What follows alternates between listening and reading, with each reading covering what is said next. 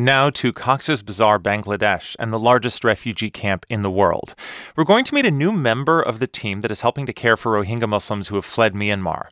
That member, or mascot, is Foxtrot, the humanitarian pup. NPR's Jason Beaubien has his story.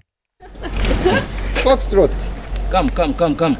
If you visit the World Food Programme's compound in Cox's Bazar, Bangladesh, it's hard not to notice Foxtrot because he immediately attacks your shoelaces. Foxtrot, no biting. Gemma Snowden, also known as Foxtrot's mom, first came across the dog late last year when a group of WFP staffers were volunteering in a monthly beach cleanup campaign. And this puppy just appeared and started following us. Foxtrot was only about 4 weeks old. He was dehydrated, exhausted, and far more interested in Snowden than in trying to find his real mom. So we brought him in, left him here overnight, and honestly, none of us expected him to survive because he was just so small.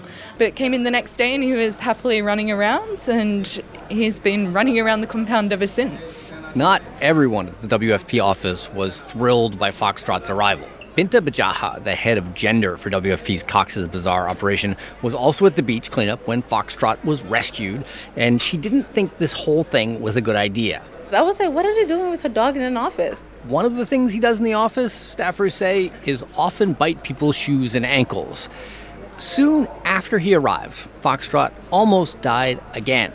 So there are no vets in Cox's Bazar, which means that we weren't able to get him vaccinated.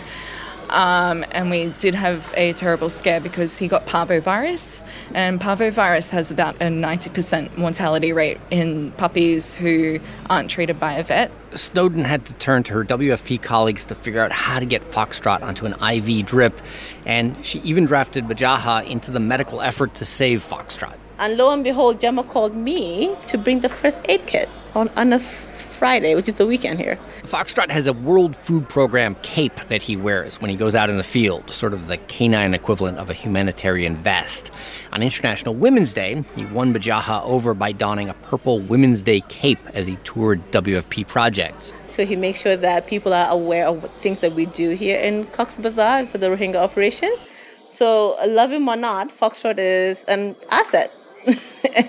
When he's not visiting the refugee camps or running around the WFP's office, Foxtrot can be found at Humanitarian Pup on Instagram, and he also occasionally pops up on Twitter. Jason Beaubien, NPR News, Cox's Bazar, Bangladesh.